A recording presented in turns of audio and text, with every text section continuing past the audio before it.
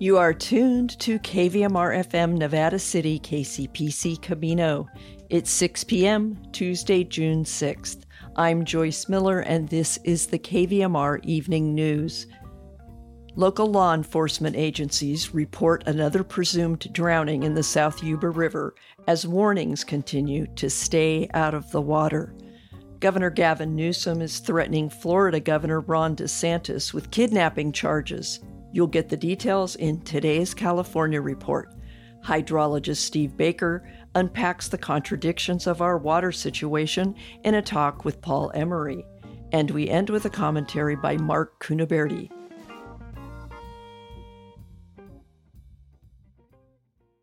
This is the California Report. I'm Saul Gonzalez in Los Angeles. In a tweet posted yesterday, Governor Gavin Newsom appears to threaten Florida Governor and Republican presidential candidate Ron DeSantis with kidnapping charges, citing in the tweet California's kidnapping law. Newsom also calls DeSantis a, quote, small, pathetic man. Newsom's tweet comes in the wake of a second group of South American migrants arriving in Sacramento from out of state. The migrants' journey to California on a chartered jet seems to have been facilitated by the state of Florida, according to the California Department of Justice. No word yet on what kind of legal action California might take against DeSantis or Florida.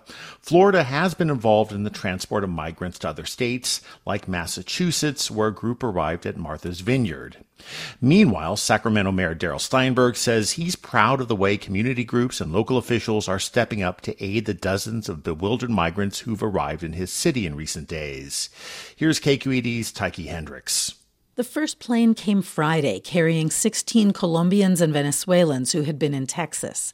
A second flight with the same carrier landed Monday with about 20 people, and all carried documents indicating the state of Florida arranged their transportation. That's according to the California Attorney General's office, which has launched an investigation. Steinberg suggested the immigrants were being used as political pawns, but he said the city is helping organize housing, food, and legal aid. Sacramento is going to do everything it can to care for these vulnerable people who are dropped off at our doorsteps. No matter what the terrible motivation was from whoever did this.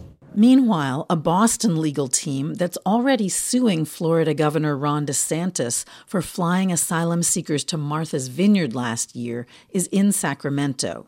Yvonne Espinoza Madrigal is with Lawyers for Civil Rights. The movement of migrants across state lines in private planes, those facts seem to point in similar dynamics in Martha's Vineyard and Sacramento. DeSantis' office did not respond to requests for comment. For the California Report, I'm Tyke Hendricks.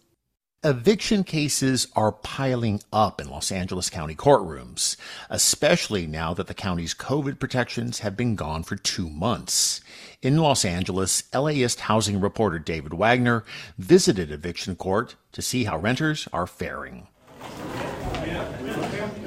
Lawyers, renters, and landlords are pacing around a long marble hallway on the 6th floor of the Stanley Mosk Courthouse in downtown L.A. They're waiting to go before a judge who will decide if tenants can stay in their current housing or get locked out. Okay, Department 91, come on in. Renter Esmeralda Pocasangre says her landlord is unfairly demanding $20,000 in back rent. I do dispute it. We have been paying rent, so they changed the amount, so they're stating that we were supposed to pay a different amount. She says the rent-controlled building where she lives with her mom and grandmother in South LA was recently sold. Then came a large, unexplained demand for more rent. We still, till this point, don't know who the landlord is. The family's attorney, Sebastian Bendeck with the Legal Aid Foundation of LA, says the landlord has failed to document what his clients supposedly owe. I just need it laid out how they come to $20,000 or that was just pulled out of their pocket. Which would be a notice. The court shall grant leave to amend the complaint. Inside the courtroom, cases move fast. Lawyers barge in and out, observers talk over the proceedings, and tenants struggle to understand hearings that can last fewer than 5 minutes. One older man without a lawyer is given 7 days to move out. Speaking in Spanish and clearly distraught, he asks the judge if he and his wife should buy a tent. In the Poca Sangres hearing, the judge sides with the renters and gives their landlord 5 days to submit more paperwork. All right, good luck to both of you. Out in the hallway, Poca Sangre says she's relieved. I felt like the judge actually heard what the attorney had to say. I felt like if it was the other way around and we had to speak for ourselves, it would have gone differently. Eviction court, in a lot of ways, is the front lines of the homelessness crisis. Kyle Nelson is a UCLA postdoctoral fellow who studies eviction trends in LA. He says filings this March were higher than any other March going back to 2015. Courts are going to get backlogged, and usually when this happens, tenants are the ones that really don't come out ahead. According to a UCLA study, 95% of LA landlords have a lawyer. But Nelson says the vast majority of tenants are unrepresented. They tend to get steamrolled. Outside the courtroom, I stopped to talk with landlord attorney Sherman Hsu. So I've been doing eviction work for about 20 years. Hsu works for Dennis Block & Associates, one of LA's most prominent eviction firms. I ask him how he feels seeing so many tenants get evicted without legal help. I understand that many tenants may be homeless after going through an eviction process. I don't represent them. I represent a landlord who is trying to survive, trying to supplement their income. LA only has a few dozen eviction defense lawyers for the thousands of cases filed each month. LA City Council is now considering a program that would give many tenants free attorneys. But for now, renters like Xavier Clark have to navigate these complex proceedings on their own. I can kind of understand certain things, but just got to do research to understand and fight back. No final decision was made in Clark's case. In the courtroom with his wife and infant daughter, Clark noticed the judge joking around with attorneys who show up for case after case. But when he tried to ask the judge about legal help, he says the tone shifted. And he just said, okay, the hearing is over. That's it. Good luck to you. For Clark, the judge's ruling could have lasting consequences. If he gets evicted from his apartment, he's not sure where his family will go. For the California Report, I'm David Wagner in Los Angeles.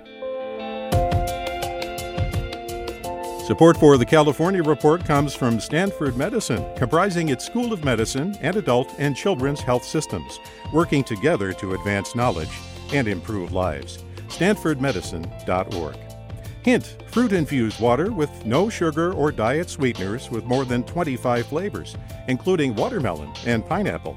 In stores or delivered from hintwater.com. And Eric and Wendy Schmidt, through the Schmidt Family Foundation, working together to create a just world where all people have access to renewable energy, clean air and water, and healthy food. On the web at theschmidt.org.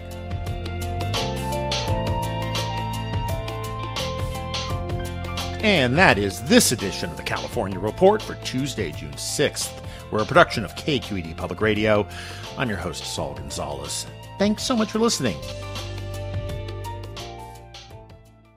In regional news, a 20-year-old Stockton man has been missing since Sunday afternoon after presumably drowning in the Yuba River near Bridgeport. The man disappeared in the river around 4 p.m. Sunday, the Nevada County Sheriff's Office and Nevada County Consolidated Fire District said today in social media posts. A multi-agency search took place Monday involving sheriff's deputies, California State Parks officials, multiple fire departments, and a dive team. Nevada County Consolidated Fire District officials wrote on Facebook, after a lengthy and difficult search, the person was not located. Yet another unfortunate reminder of how unforgiving the river is. Searches remained ongoing today, the sheriff's office said. The presumed drowning would mark at least the second this year on the South Yuba River. A 17-year-old from Washington State died in April while kayaking on the river, Nevada County fire officials said. Sheriff's deputies wrote, "We can't repeat the warning enough. Please stay out of the Yuba River. It is not safe for swimming at this time." The Nevada Irrigation District said today it has received more than $1 million in funding from the Sierra Nevada Conservancy to reduce fire fuels and improve forest health near Jackson Meadows Reservoir.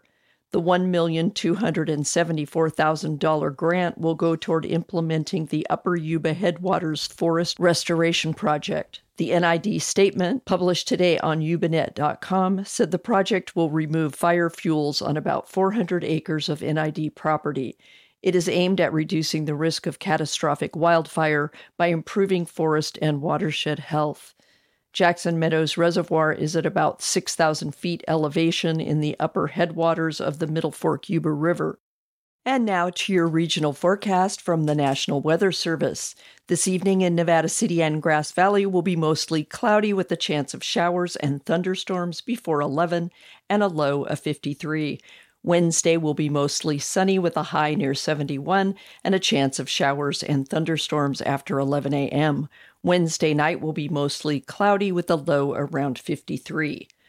Tonight in Truckee and Lake Tahoe, a 50% chance of showers and thunderstorms, mainly before 11, otherwise partly cloudy with a low around 41.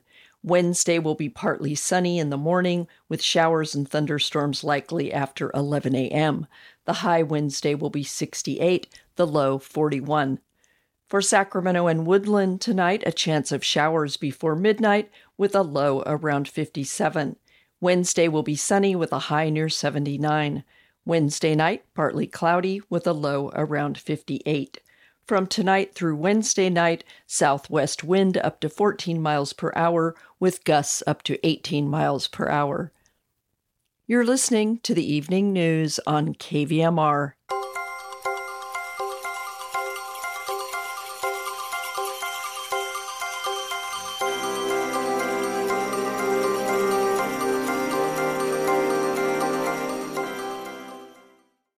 Our historic winter of precipitation unfolded against the backdrop of a decline in water over the long term.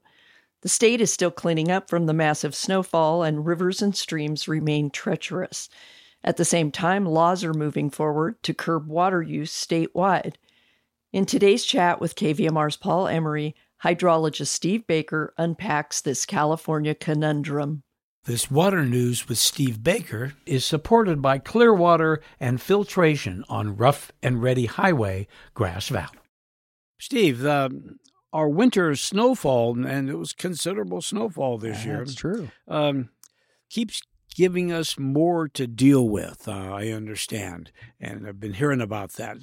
Talk about that. Yeah, it really has in all kinds of ways. Just heard most recently, Caltrans is clearing deep snow on Highway 108 at Sonora Pass and Highway 120 going, near Yosemite.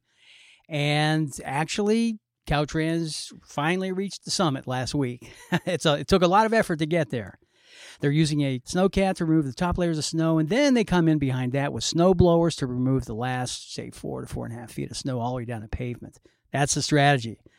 But, in some spots, you find that there is way over 10 feet of snow still remaining and melting, and so they have to wait in those areas.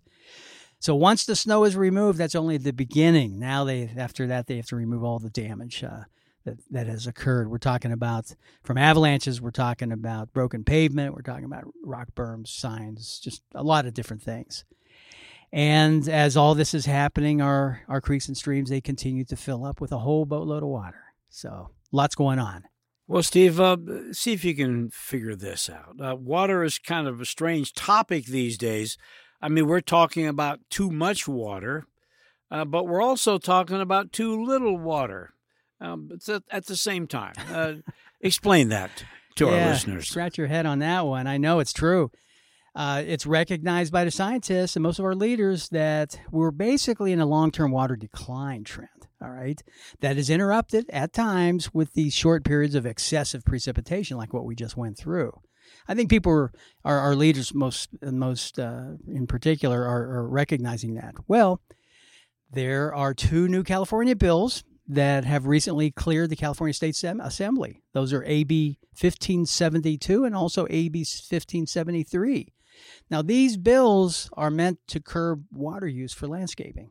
Okay, we're anticipating drought, and we need to get rid of some of those uses if we can during those periods of drought. And the lowest use on the totem pole right now seems to be landscaping outside. So the bill is encouraging the use of more native plants, which we like to see, right? Both commercial and industrial areas. That's the focus, commercial and industrial areas, including parking lots. And also they want to ban the use of potable water for irrigation on non-functional turf. Now, what does non-functional turf mean? I'm not real clear on that. I'm thinking maybe it's just for cosmetic, for the purposes of beauty. That may be the non-functional stuff. Anyhow, the Assembly member Laura Friedman, she authored both of these bills. She's a Democrat from Burbank. Like most bills, the changes that you will see from these two bills will start slow and they'll ramp up through time. So right now, well, as of January 1st, 2026, so we're a few years out, the goal is 25% local native plants are to be used in those areas. And then that will increase to 75% beginning January 1st, 2035. So it's a progression of events, but hey, it starts now by getting these new Assembly bills passed. Well, Steve, one thing for sure, that's the fact that our rivers and streams are dangerous right now for certain types of recreation that we're used to at this time of year. Can't do it. News. It's bad Can't news. do it. Yeah, you're right. In fact, I just heard of a 22-year-old man who recently drowned in the Kings River. And I'm sure that's just one of many fatalities that have occurred already. The water conditions, they're really deceptive for those of you who aren't familiar with these changing conditions. So even though our days can get hot and the water looks mighty inviting, it's really a trap. Do not go there. What looks like slow water at the water surface is actually very fast water at depth, and we have deeper creeks and streams and whatnot, rivers, and you can't see that, and you can't fight against the power of water. Be very, very careful about this. Do not jump in any water right now. The water's really cold, so hypothermia is also a danger that you may not be thinking about. And this water, it's going fast enough and powerfully enough that it's going to wash you downstream.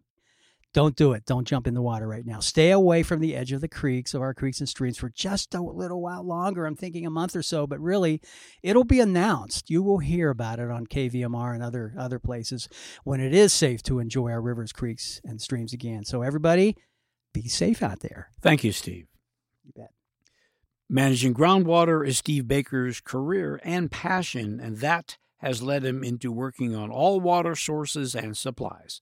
This has been another conversation with KVMR's water guy, Steve Baker. You can email him with your questions at water@operationunite.co. Are the powers that be in Washington working at cross purposes with Fed Chief Jerome Powell in his quest to cool inflation? That's the viewpoint of Marc Cuniberti in today's Money Matters commentary.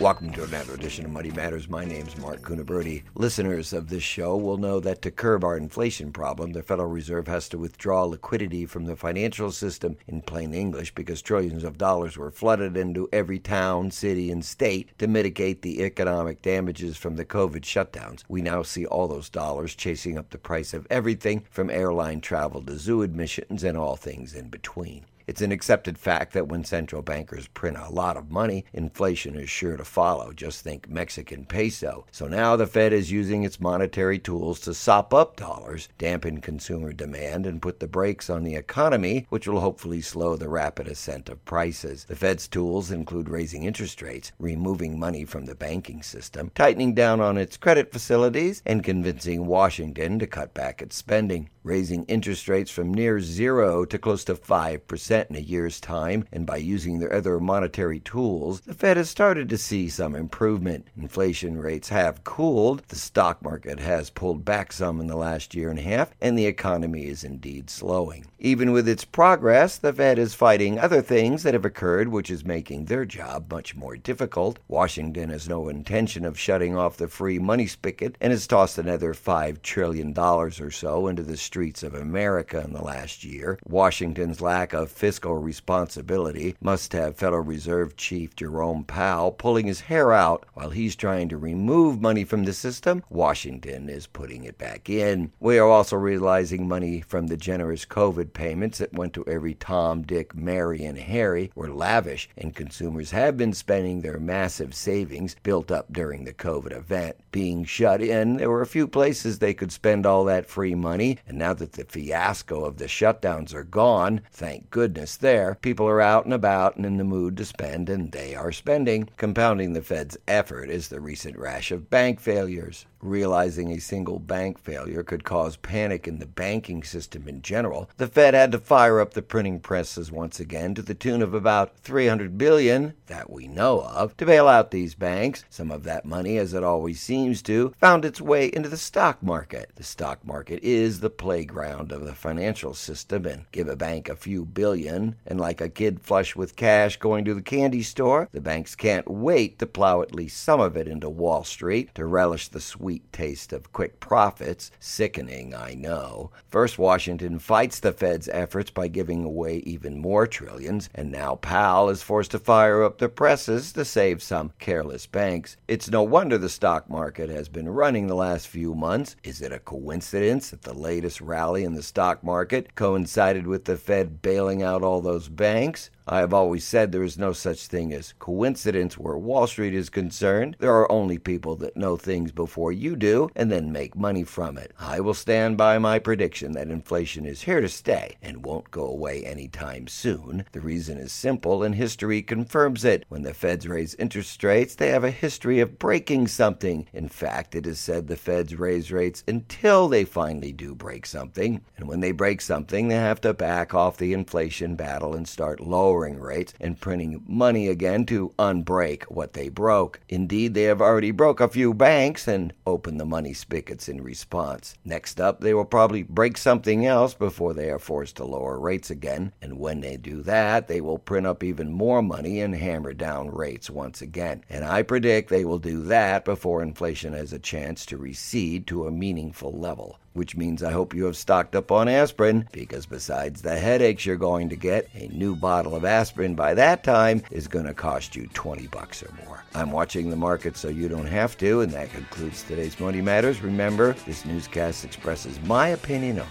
and is not meant as investment advice or a recommendation to buy or sell any securities, nor represents the opinion of any bank, investment firm, or registered investment advisor, nor this media outlet, its staff members, or underwriters. I hold a Bachelor of Arts in Economics with honors, 1979, in California Insurance License OL 34249. I'm a Medicare agent approved in the state of California, and our website is moneymanagementradio.com, our way of saying thank you for listening to your community radio station. My name's Marc Cuniberti.